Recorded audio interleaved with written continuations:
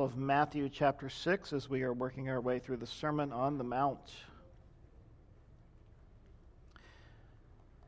In case you didn't know this, when our church was founded back in 2002, not the first book of the Bible that we went through, but the first gospel we went through was the Gospel of Matthew. So it's kind of great to circle all the way back to that at this point in time and start over in our journey through the Bible and through the New Testament.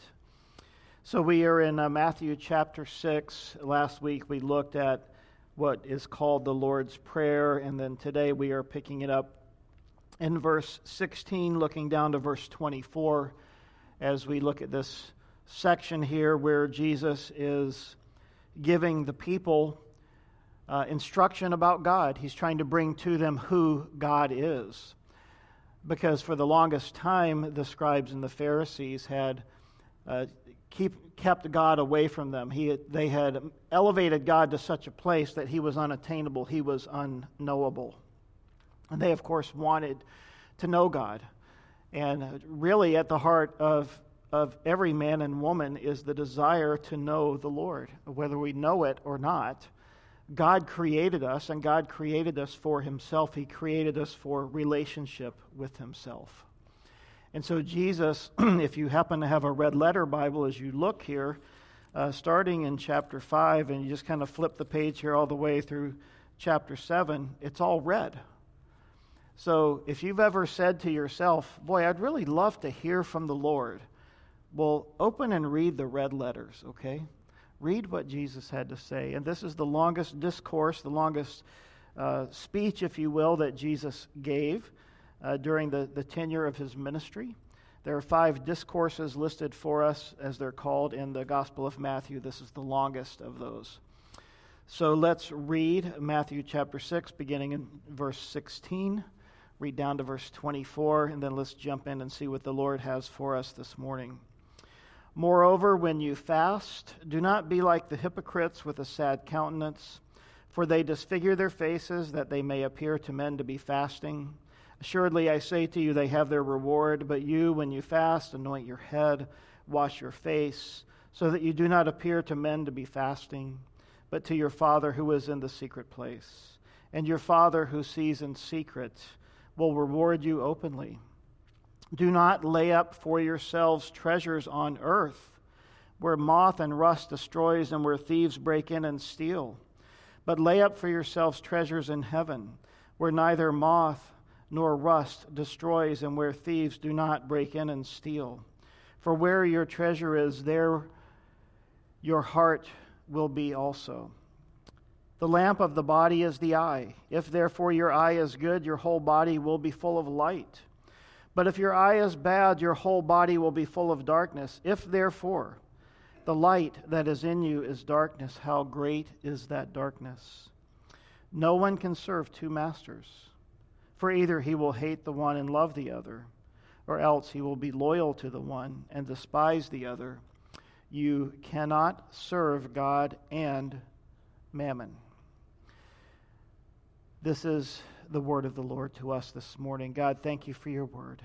And as we read it, we know that you've already begun to speak to our hearts. And as we seek to understand it, would you be our teacher? Would you be our guide? And Lord, as many people as are here in this room or listening online, that's how many people need to hear from you today. So would you speak? And Lord, whether it's that you speak to us collectively as a people, or whether you speak to us as individuals who need a word from you this morning, may you do your work in our hearts. In Jesus' name, amen. Last week, as we were looking at the prayer that Jesus prayed, and going back there, Jesus had said in verse 9, "In this manner, therefore, pray." We had looked at the fact that Jesus had sort of given us a model for prayer, not so much words to recite. And we know that, in many places in the church at large today, there are many services, many churches that use this sort of liturgically, and you recite it, in different forms. transgressions, debtors. So it depends on where you go. Sometimes you get confused because you don't know which way they're going to recite it. But the Lord gave it to us as a model, and that's what we looked at last week. And we talked about the first three things Jesus talked about in giving us a model to pray or teaching us how we should be praying. It was that we focus on our Father in heaven. In other words, we don't just come to the Lord out of the gate and just kind of walk into His presence and say, okay, Father, okay, Dad, I need some stuff. And we start listing our requests before the Lord. And He's like, no. We need to understand God is in heaven. And God is holy.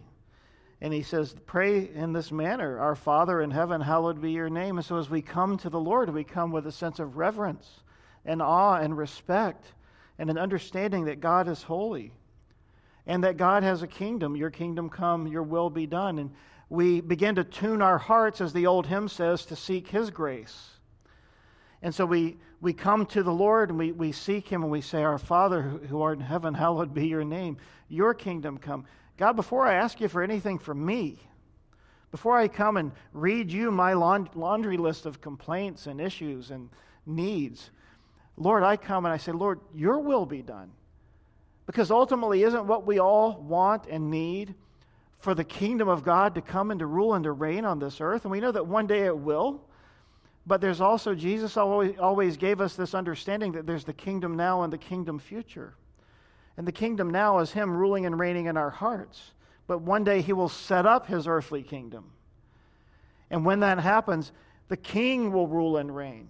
Righteousness will rule and reign. And so we are to look forward to that, and we pray, Lord, with earnestness, with expectancy. Lord, bring your kingdom. Lord, do your will now. Bring it from heaven to earth now. So often we come, and we come with our needs, and we seek to bring earth to heaven. We understand the comparison is not possible. What from earth could we possibly enrich heaven with? Earth has to be enriched by heaven coming down, not heaven enriched by earth going up. Earth is marred. Earth is sinful. Earth is fallen.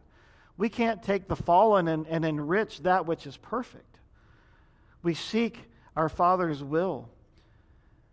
Your will be done on earth as it is in heaven. So, Lord, we come seeking to hallow your name. We come seeking your kingdom. We come seeking your will. And then we come and we say, Lord, give us this day our daily bread. Lord, everything we have comes from you. Every breath comes from you. Our food comes from you. A couple of weeks ago, Pastor Mitch spoke, and as he spoke, he brought to us in the first part of this chapter the need to understand that everything comes from the hand of God. And we'll revisit that briefly this morning because we come back to a similar topic as we covered in the first 4 verses. And then we bring our needs to Him, our need for daily repentance, for daily forgiveness. Forgive our debts as we forgive our debtors. And do not lead us into temptation, seeking the leading of God and seeking God's strength as we face the difficulties and the trials and the challenges of life. Deliver us from the evil one, for yours is the kingdom, the power, and the glory. Reminding ourselves, and we need to remind ourselves that God's in charge, God is in control, God is sovereign. And it's not so much about getting my needs met and getting my prayers answered as it is about me aligning myself with God and seeking the Lord. Listen, have you ever had a friend, you've been in turmoil, something going on in your life, and you just need to talk to somebody, so you phone a friend. Maybe that's your spouse, or maybe that's your best friend, or whomever it may be. Maybe it's a pastor or a believer who's perhaps more spiritually mature or wise than you. And you just sit and you pour out your heart to them. And a lot of times they'll listen to you, and maybe they didn't give you anything profound. Maybe they didn't tell you the key to unlocking the secrets of the mysteries of the universe, at least your universe. Maybe they just listened. And maybe they just prayed for you. And maybe they just put their arm around you and said, hey, you know what? I'm always here. I'll be here with you. I'll walk through it with you. And how often that has just given us comfort. And the Lord is that way. You see, everything that Jesus is saying here in the Sermon on the Mount, these aren't the new rules, the new 10 Commandments. these are the things that Jesus wants us to understand about our relationship with God, about our fellowship with God. When Jesus began to use the term Father as he spoke to these people, for them this was a brand new, radical, revolutionary concept that someone could look at God in heaven and call him Father. It was amazing. And so it's all about relationship. It's all about fellowship with God. One person said this: the important thing about prayer is not simply getting an answer, but being the kind of person whom God can trust with an answer. I love that. So as we enter verse 16, he begins talking about fasting, and he says, "Moreover, when you fast, do not be like the hypocrites with a sad countenance, for they disfigure their faces, that they may appear to men to be fasting. Assuredly, I say to you, they have their reward." The only fast that God actually required in the scriptures of the Jewish people was found in Leviticus chapter 23, verse 27, where on the Day of Atonement, the Lord was asking his people to fast for the Day of Atonement. And the Day of Atonement was the time when the Passover lamb was brought, and the sins of the people of the nation of Israel were atoned for. And the word atonement means covering. And the priest would go in, the high priest would go into the temple with the blood of the sacrificial lamb, and he would cover the mercy seat, which was that lid that was on the top of the Ark of the Covenant.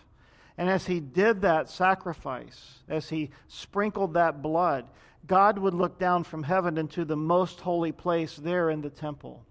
And he would, rather than seeing the implements that reminded him of the people's rebellion, of the budded rod of Aaron where people rebelled against God, or of the little bowl of manna which reminded God of how he had provided for the people, for those millions of people for 40 years in the desert, and how they complained and grumbled and murmured. And seeing the broken tablets of the Ten Commandments, how out of the gate, before they even got down the mountain to the people, that they had already broken them. Remember, Moses came down from the mountain and found the people down there in this drunken orgy. This abominable thing was happening. While Moses was up on the mountain getting the Ten Commandments, receiving the law of God, the people were down at the bottom of the mountain committing atrocious things, and he comes down. Remember the first time he came down, he was so horrified, he threw the tablets down and they broke and they shattered, and he had to go back up and get new ones from God. And those broken tablets were there in the ark. And as God looked down in the ark and he saw these three things, they reminded him of the sinfulness of the people.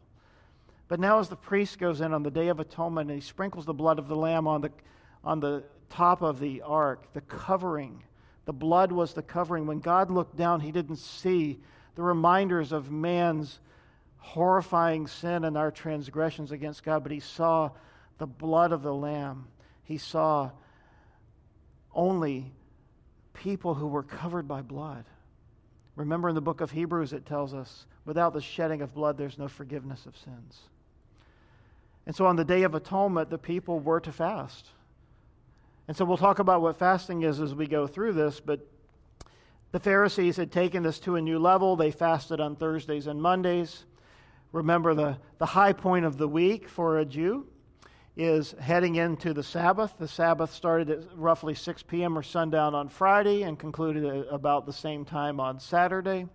And so the Sabbath was the high point of the week. So on Thursday, they would begin to ascend, if you will, into the weekend or into the Sabbath. So they would fast on Thursdays.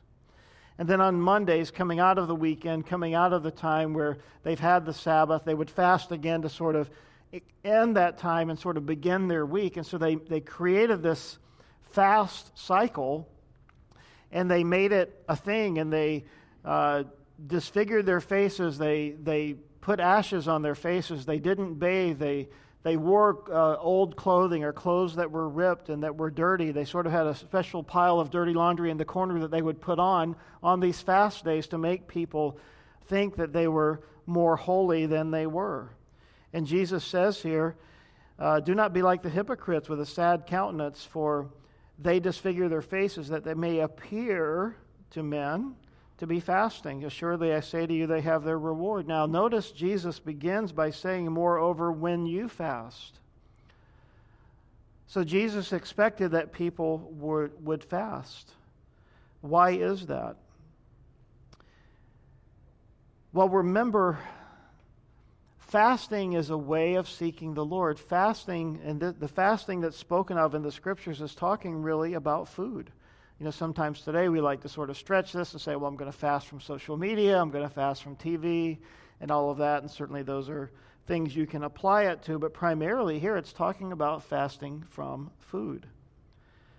And in doing so, we deny the appetites of the body that we might keep our spiritual priorities straight. We deny the appetites of the body that we might seek the Lord and draw closer to Him.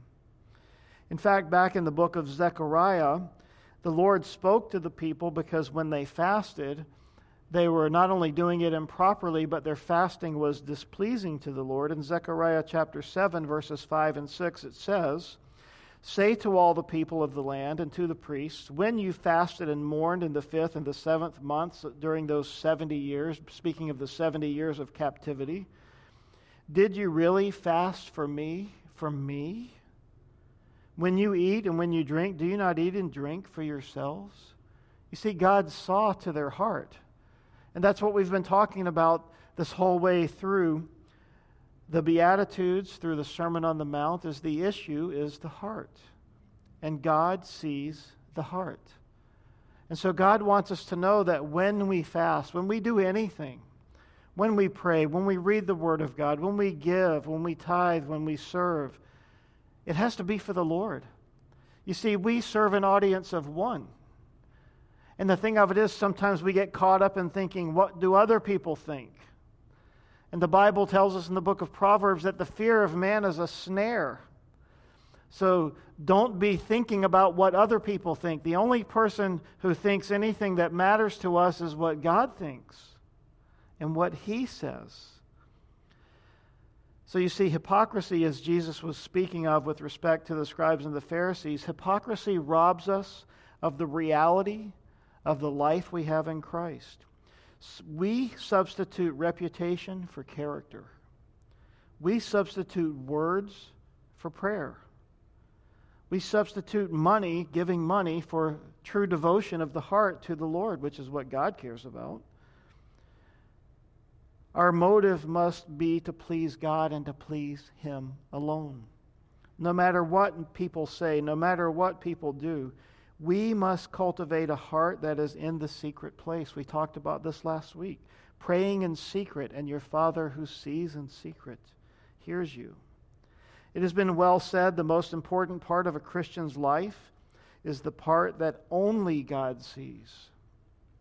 When reputation becomes more important than character, we have become hypocrites, because we care more about how we appear to others than we care about how we appear to God, and God truly sees the heart. Now in Isaiah 58, that's sort of the classic passage in the Old Testament that defines and talks about the issue of fasting. And God says there in Isaiah 58 verse 3, "Why have we fasted, they say, and you have not seen," speaking to the Lord. "Why have we afflicted our souls, and you, Lord, take no notice? In fact, in the day of your fast, you find pleasure and exploit all your laborers." In other words, people were not honoring the fast days. They were misusing and abusing them. "Indeed, you fast for strife and debate, and you strike with the fist of wickedness, and you will not fast as you do this day to make your voice heard on high. Is it a fast that I've chosen, a day for man to afflict his soul? Is it to bow down his head like a bulrush and to spread out sackcloth and ashes? Would you call this a fast and an acceptable day to the Lord?" And then God says in verse 6, Isaiah 58:6, "Is this not the fast that I've chosen? To loosen the bonds of wickedness, to undo the heavy burdens, to let the oppressed go free, and that you break every yoke." In other words, when we fast, when we deny our bodies the pleasure of food, do we not do it, or shouldn't we do it, so that we might seek the Lord, so that we might break the bonds of wickedness? I mean, listen, if you have something you're struggling with in your life, maybe it's food, maybe it's some kind of an addiction, The Bible would tell us, rather than running out and seeking to pay a counselor for help, and I'm not saying that's not a good idea, but shouldn't our first place be to go to the Lord? Have we truly sought help and answers from the Lord? Have we sought solace and comfort in the bosom of God? Or have we done what we've always done? Call a friend, go see a counselor. Let's go to the Lord first. Now you might say, so why should I fast? Why today should we do that? What examples do we have as we look in the New Testament? In the book of Acts, there's a number of examples of this. In Acts chapter 10, Cornelius, you may remember the story of Peter up on the roof waiting on the Lord, and meanwhile as he's waiting on the Lord and God speaking to him, there's this man Cornelius up the road in another city who's also waiting on the Lord. In Acts chapter 10, verse 30, it says, Cornelius said, as he's relating this story to Peter, 4 days ago I was fasting until this hour, and at the 9th hour I prayed in my house, and behold, a man stood before me in bright clothing, and then gave him a message. So while he was fasting and seeking the Lord, we're not told specifically why he was fasting, but it's just something he was doing to seek God. And as he was in that state of just denying his flesh and seeking the Lord appeared to him and gave him a word. How many of us desire to hear from God? Maybe fasting is a way to sort of quell the craziness in our lives, settle it down so that we might hear God.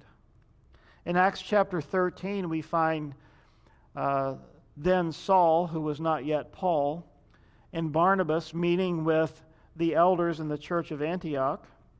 And as they were there together, it says in Acts 13 that they were waiting upon the Lord. They were praying together in Acts 13:2 as they ministered to the Lord and fasted. The Holy Spirit said, "Now separate to me Barnabas and Saul for the work to which I have called them." So while those men were there seeking the Lord, waiting on the Lord, praying, they were fasting, they were seeking God. And God gave them a word in that moment, and he said, set apart from me Saul and Barnabas to the work for which I've called them. God making it clear to them, not just to Saul and not just to Barnabas, but he confirmed it to the whole group.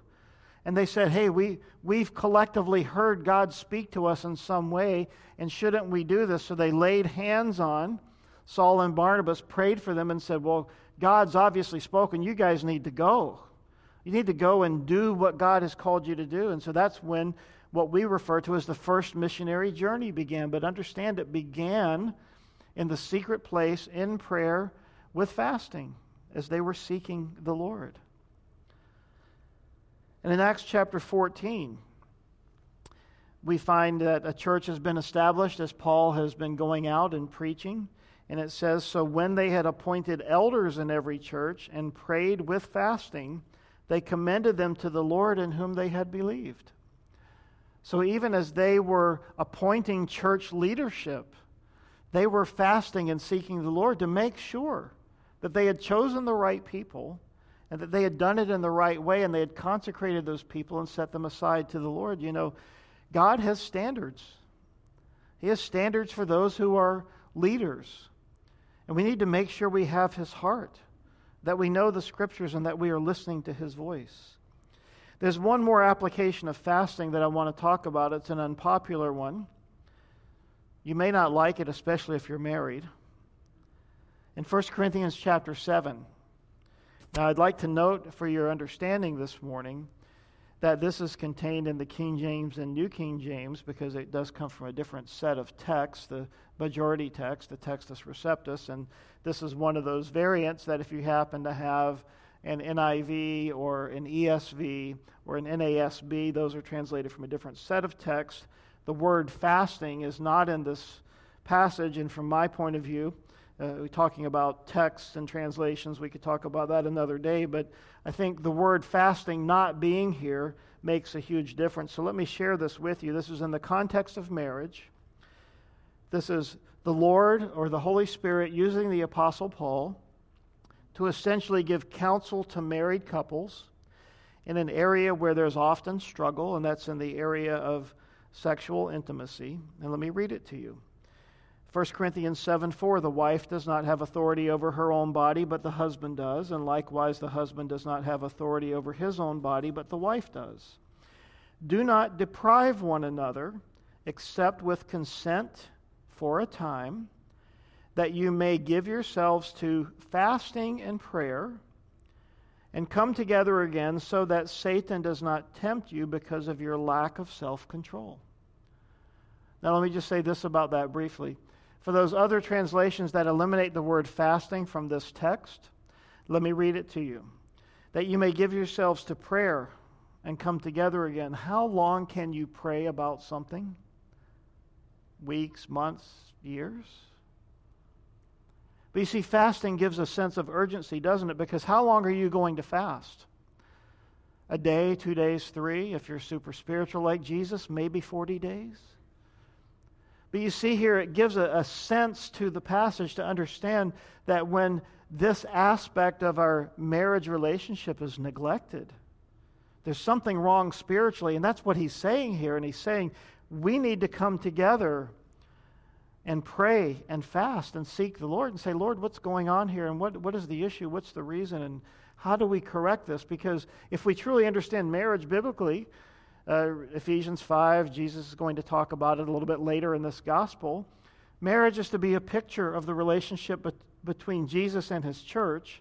So the relationship between husband and wife is a picture of that marriage relationship that Jesus has with his church.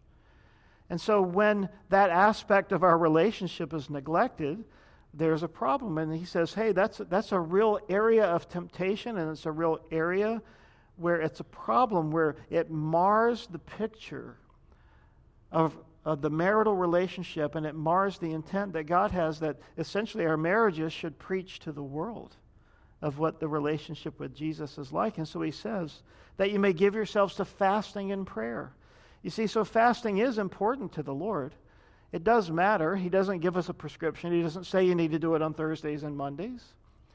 He just says when you fast. And so let me encourage you this morning with this. I don't want you to walk away thinking we're laying a heavy burden on you. The point here is this.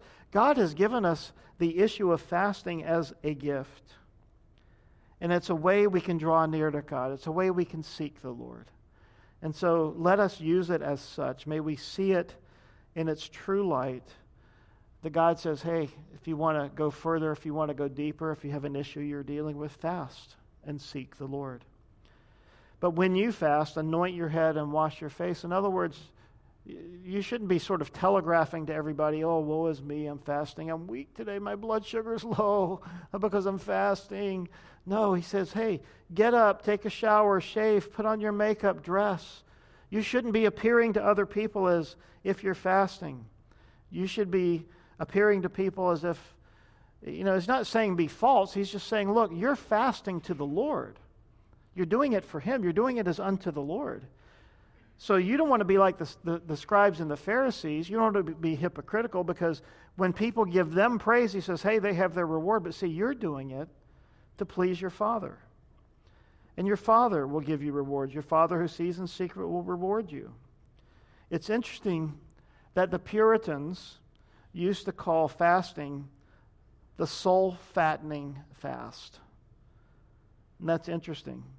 They viewed it as when they fasted before the Lord, it was a time when our souls would get fatter because we're focusing on the Lord. We're drawing closer to him.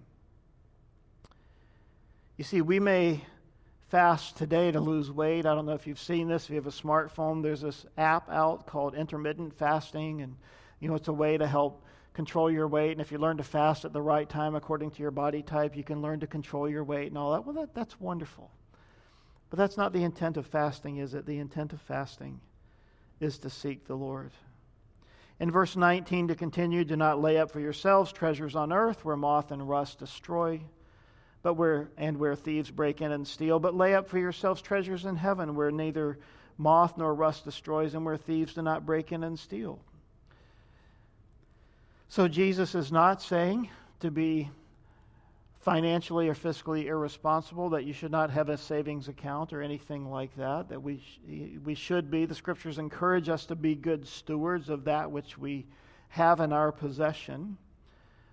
But he's talking about, again, the focus of our hearts.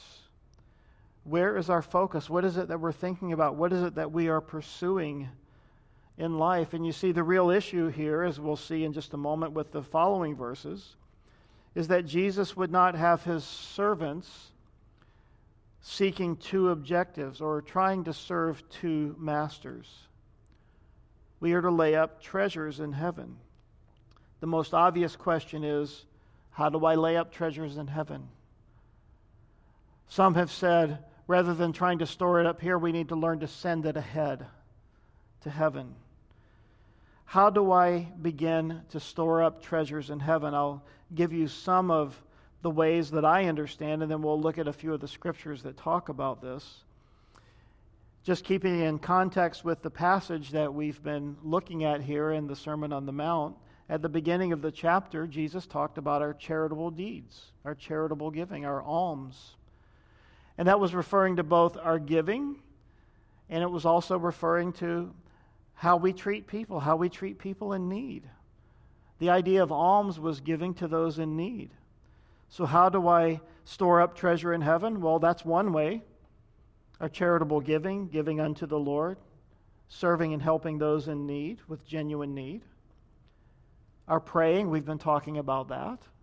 Seeking the Lord, being in fellowship with Him, being filled with the Holy Spirit, so that when we do what we do, it's done for the glory of the Lord and not for our own personal vainglory. John 15 speaks of abiding in Christ. It speaks of understanding that He is the vine, we are the branches, and that we draw our life from Him. And when we understand and keep in perspective that we belong to Him and He gives us our life, that His life flows in and through us, and we begin to understand that really my life, our life, is to be an outflow of the overflow of His life in me, then that is storing up treasures in heaven as we serve others. You know, we're to get outside of ourselves and to look beyond our own daily routine and our own daily needs. We are to serve other people. There's so many ways. There are countless ways to serve others. You can serve others through the ministry of the church. You can serve, the children. You can serve through many ways. You can go out and serve in parachurch ministries. You yourself can stop and help people in need. And there's many ways to do this. Loving others. The Scriptures are replete with the encouragement for us to love one another, to care for one another in the way that God cares for us.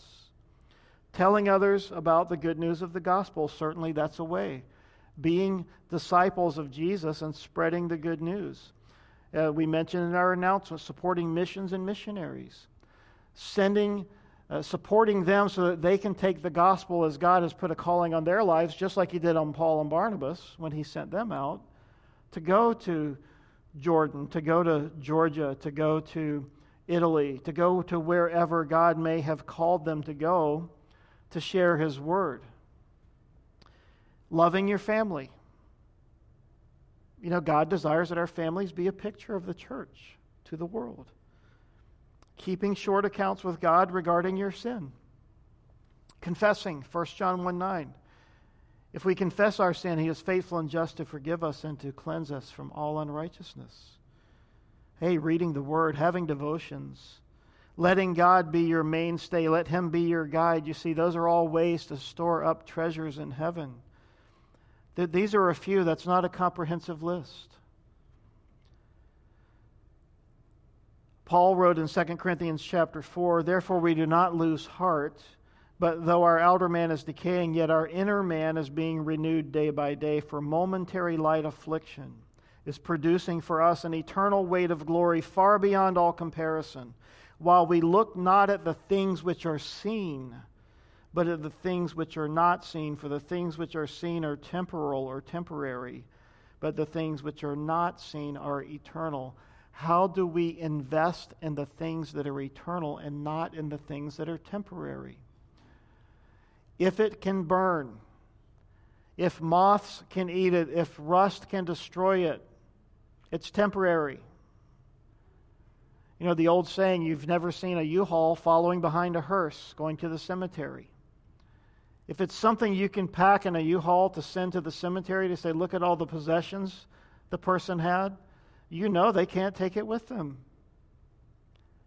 You see, so it's not material things per se. It's the spiritual things. Peter said in 1 Peter chapter 1, "Blessed be the God and Father of our Lord Jesus Christ, who according to his abundant mercy has begotten us again to a living hope through the resurrection of Jesus from the dead, to an inheritance." Okay, this is the inheritance stored up in heaven for us by God.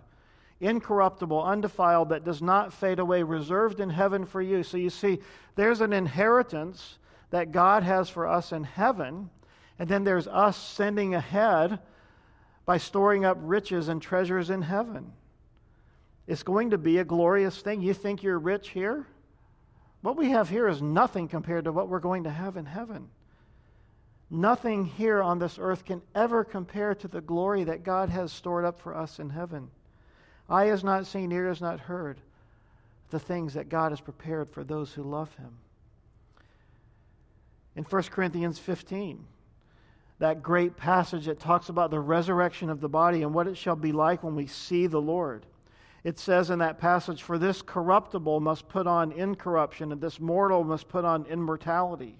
So when this corruptible has put on incorruption, and when this mortal has put on immortality, then shall be brought to pass the saying that is written, "Death is swallowed up in victory." You see, it's the eternal, not the temporal. We live for heaven, not for earth. There's so many ways. My dear close friend, Pastor Rich Chapman down in Rhode Island, called me on Friday. And he's one of those people, I'm sure you have them in your life, that when the phone rings and you see their name, you're going to stop what you're doing and pick up the phone. And he's one of those people for me.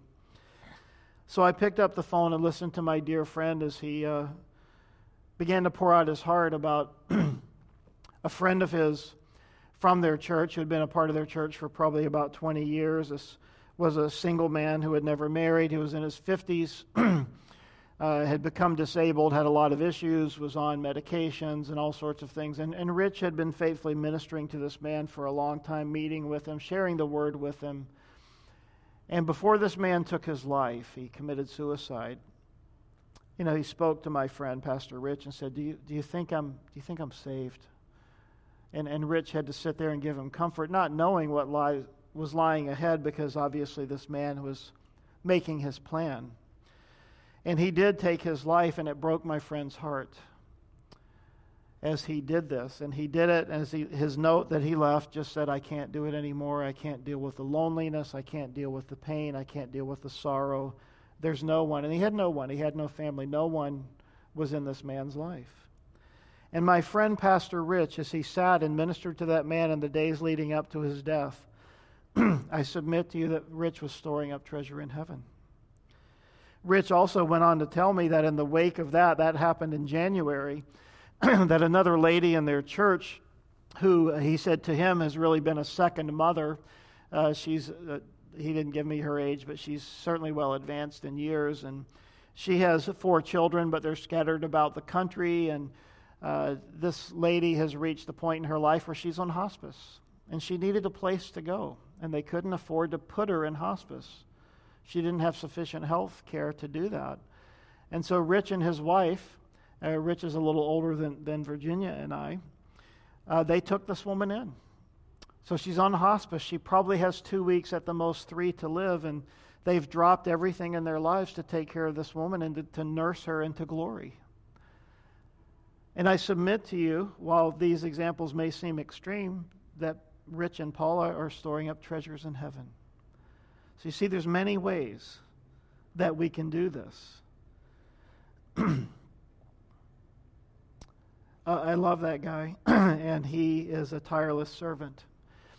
And you know, if we are meeting with the Lord, if we're praying, if we're seeking His face, God will reveal to us how do we send it ahead, how do we store up treasure in heaven. And then in verse 21, excuse me, it says, "For where your treasure is, there your heart will be also." What you treasure, that is the direction your heart will move in.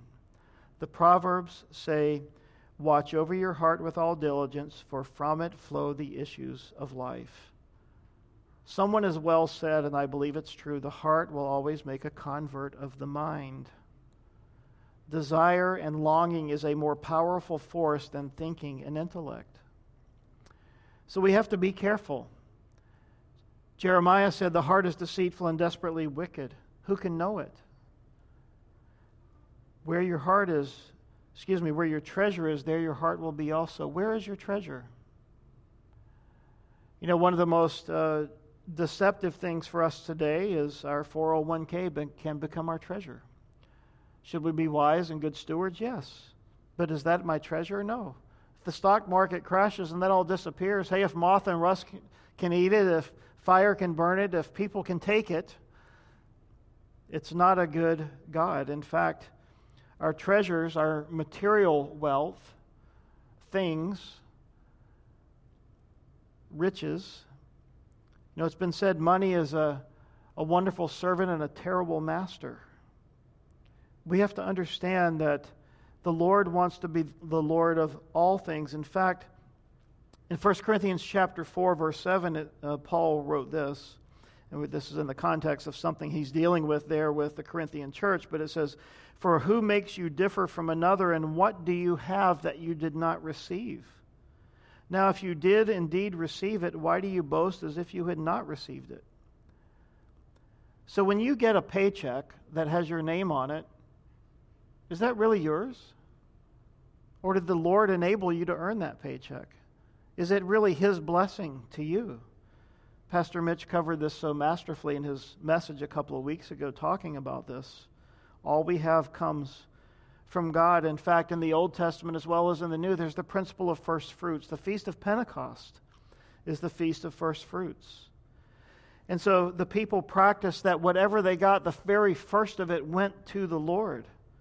You see, it wasn't theirs to do what they wanted. They didn't take the approach of, I'll pay all my bills and see what's left over. They took the approach of, okay, God gave me this. I'm going to tithe of it or give the first of it back to Him, and then I will keep the rest and do with it what I must. In verse 22, as we continue on, and Jesus is really just hitting us kind of in all these different areas, but He's getting to the issue of the heart. He's getting to the issue of our fellowship with God. He says, "The lamp of the body is the eye. If therefore your eye is good, your whole body will be full of light. But if your eye is bad, your whole body will be full of darkness.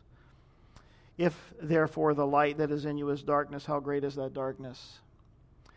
You know, light and darkness are always used in the Bible, not only of literal light and darkness as in the days of creation, but mostly of spiritual light and spiritual darkness.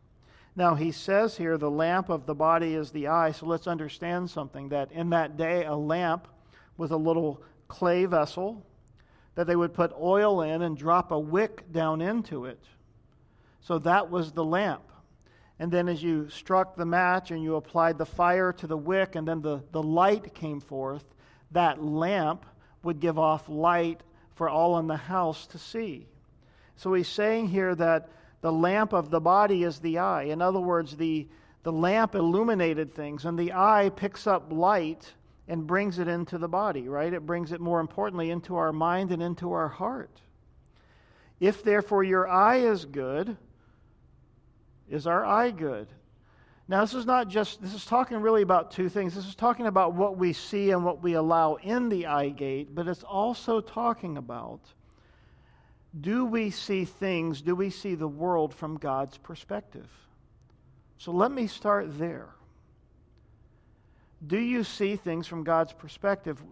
Do we understand material things from God's perspective?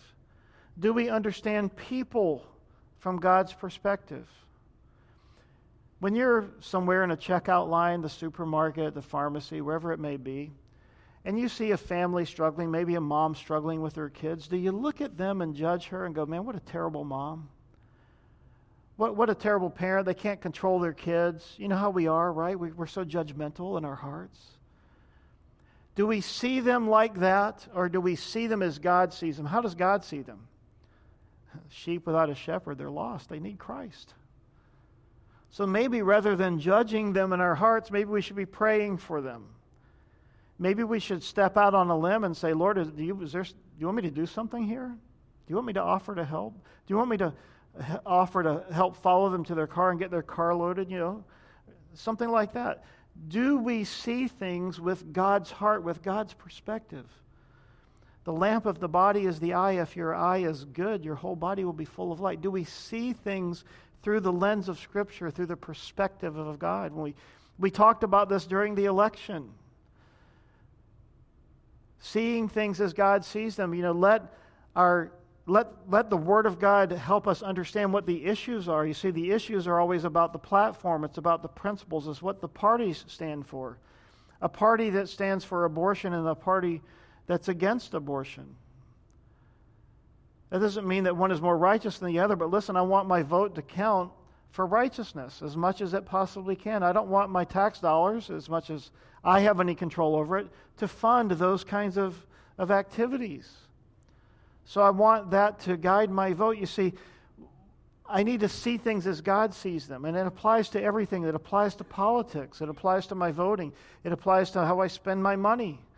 It applies to the choices I make in life. It applies to the decisions I make of which channel to watch. It applies to everything. The lamp of the body is the eye. If therefore your eye is good, your body will be full of light. What do we allow in the eye gate? You see, it's not just the physical eye, but it's the spiritual part of it. Now, let me couple the eye with the ear. Okay, we know how powerful, smell, right? Sound, sight. And the world appears to these things. It says that the world appeals to, the appeal is the world, the flesh, and the devil, right? And there's always an appeal to us. In fact, Satan is always reaching out to us as the god of this age through the material world, through the medium of sight and sound. In fact, today, if you watch a movie from 30, 40 years ago, and you look at the effects, the special effects, then you watch a movie today. Some people today, they won't even watch an old movie that's black and white or a movie that has little to no effects because we've become so conditioned, haven't we? We have our phones. We're just so conditioned to look at our phones, and it's like every 10 minutes, it's like, am I up to date on the news? The eye gate, the ear gate. Yet, I went to bed last night, and as I was going to bed, don't ask me why. These are the crazy things that happen in life. This silly song popped in my head. That was from the 70s. And I'll tell you what the song is, and I hope it doesn't pollute your mind and you all go home thinking about this song. Tony Orlando and Dawn tie a yellow ribbon around the old oak tree. Why did that song pop in my mind? I don't know. So I get up this morning, I'm getting in the shower. What's in my head? This song. I'm like, Lord, where did that come from? And to me, it just sort of illustrates the point of we have to be careful, don't we, of what we allow in. The lamp of the body is the eye. But if your eye is bad, your whole body will be full of darkness. If we fool ourselves by thinking that we can see and read and listen, the kind of music we listen to matters, doesn't it? I've heard for years, I'm a music person, I love music. I've heard for years people say, well, I just listen to the beat, I listen to the music, I don't really listen to the words. It's like, yeah, but you sing along to every song. You do know the words. It does matter. So we have to be careful what we allow in to our minds, to our hearts, through our eye, through our ear. And understand that if we've allowed darkness to flood in through those portals that God has given us, those portals to our heart, our mind, our soul, which He's intended to be a part of our total makeup, the total part of our being, and that our whole body, that our whole being might be consecrated unto the Lord. We need to be careful, don't we, what we allow in. We might need to set boundaries. We might need to have guidelines. I mean, as my kids were younger, I was always horrified at what they might do at someone else's house. Because As my kids went to, the house, hang out with a friend of an unbeliever, what standards do they have? What movies do they allow their kids to watch? What are they exposed to in that environment? We have to be careful. These things mar us. They change us. They end up controlling us. And then verse 24, no one can serve two masters. For either he will hate the one and love the other, or else he will be loyal to the one and despise the other. You cannot serve God and mammon. The word mammon means riches or wealth. And so he's saying here we cannot have a divided loyalty between God and not only wealth and riches, but between God and anyone or anything else. And see, the question becomes today as we think about this passage of Scripture and what Jesus is dealing with, as he's dealing with fasting and laying up treasures and what we allow to come in and our understanding of the world through the lamp of the body. And how do we see things? Do we see things through the lens of Scripture, or do we see things through our own personal perspective and our own point of view? By the way, my opinion, your opinion, I don't mean to be offensive to you, but your opinion doesn't matter any more than mine does. What matters is the truth of God's Word. What matters is what this says is true of me and true of you and true of all people. How I feel, what I think about a particular issue, praise the Lord, you guys are awake this morning. It doesn't matter. It only matters what God says. Whether I agree with you or not on a particular point or issue is really not that important. It only matters if it agrees with God. And that's why we need to know Him. We need to know His Word. We can't serve two masters, folks. It's impossible. We can only serve the Lord. You see, our work can get out of kilter. We can allow our work to overtake our view, and we can become a slave to our work, and we can begin to just serve our work or serve the paycheck or whatever it is. But you see, God deals with that, doesn't He? He says, hey, you were bought with a price, therefore glorify God in your body. He says, hey, do you understand? Colossians chapter 3, do your work heartily as unto the Lord rather than unto men. Why? Because it's the Lord Christ whom you serve. So it's not really your earthly master. It's not really the person, the man or the woman who's over you in a supervisory position. They don't control your destiny in your life. God does. And when you go to work, you serve God, not that person, not that company. You see, we need to see things biblically. We need to understand how God has laid things out. I'm not subject to those laws. I'm subject to God's laws. God's Word defines my life. God's Word defines my reality, not how I feel and what I experience. The truth of God's Word tells me what my experience should be. My experience does not define how I see and interpret the Word of God. My heart is deceitful and desperately wicked. How I feel about something today versus this afternoon versus tomorrow morning can be completely different. Feelings are fickle. Views are fickle. I can be convinced by someone to believe something, or, somebody ever sold you something you didn't want to buy? Wish you had that money back because you got persuaded? Allow God's Word to define truth and to define reality for us. This is what matters to us. And the question for us this morning as we close out is, what masters you? Is it God? Is it His Word? Is it our relationship with Him? Is it our fellowship with God? Or is it religious rituals? Is it laying up treasures in heaven? Is it what we allow to come into the various gates of our body? The portals that God has given us to be used for His glory that are being used for things other than His glory? Are we trying to serve God and mammon when in reality we can only serve one? There can only be one master. Let me boil it down this morning and make it really simple. You can serve God or you can serve Satan. Whom are you serving? Who's your master? The Lord Jesus Christ or the arch enemy of our soul, Satan, our adversary, the devil? You see, it's only one. It can't be both. And if anyone thinks that you can straddle the proverbial fence and have one foot in the world and one foot in the kingdom of God, you are gravely mistaken and deceived. It is not possible. You'll love the one master whom you serve, and you'll despise the other. Who is the master that you serve? What is it that masters you and masters me? Lord, we love you this morning. Thank you for your word. Thank you for speaking to us. And God, as we come to you, we are so thankful that Jesus, you came, especially as you delivered this to the people, you deliver it to us this morning. You came to give it to us so that we would know what fellowship with God looks like. And Lord, I pray, we all pray together. We all agree this morning that we want our lives to look like those things that you're saying you want our lives to look like. And Lord, it basically boils down to two things, doesn't it? Love the Lord your God with all of your heart, soul, mind, and strength, and your neighbor as yourself. May that be the passion of our lives.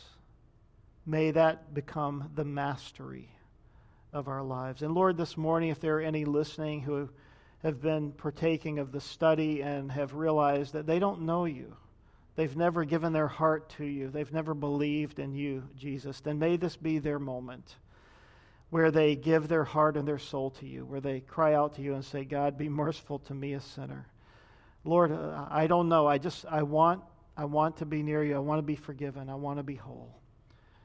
And so, Lord, may this be the moment where they say, and if this is you this morning, then just simply say to the Lord, Lord, I invite you into my heart, and I want to know you. Lord, lead me now. Become my master. Become my Savior. Become my Lord. And if you've done that this morning, then rest assured Jesus has come in and he has forgiven you of all of your sin. And he has made you his son or his daughter. He's adopted you into his family. And you now belong to him. And Lord, lead us in the days ahead. Help us to follow you. Lord, we love you this morning. And we can say we love you because you first loved us. Thank you, Lord. In Jesus' name we pray. And all God's people said, amen.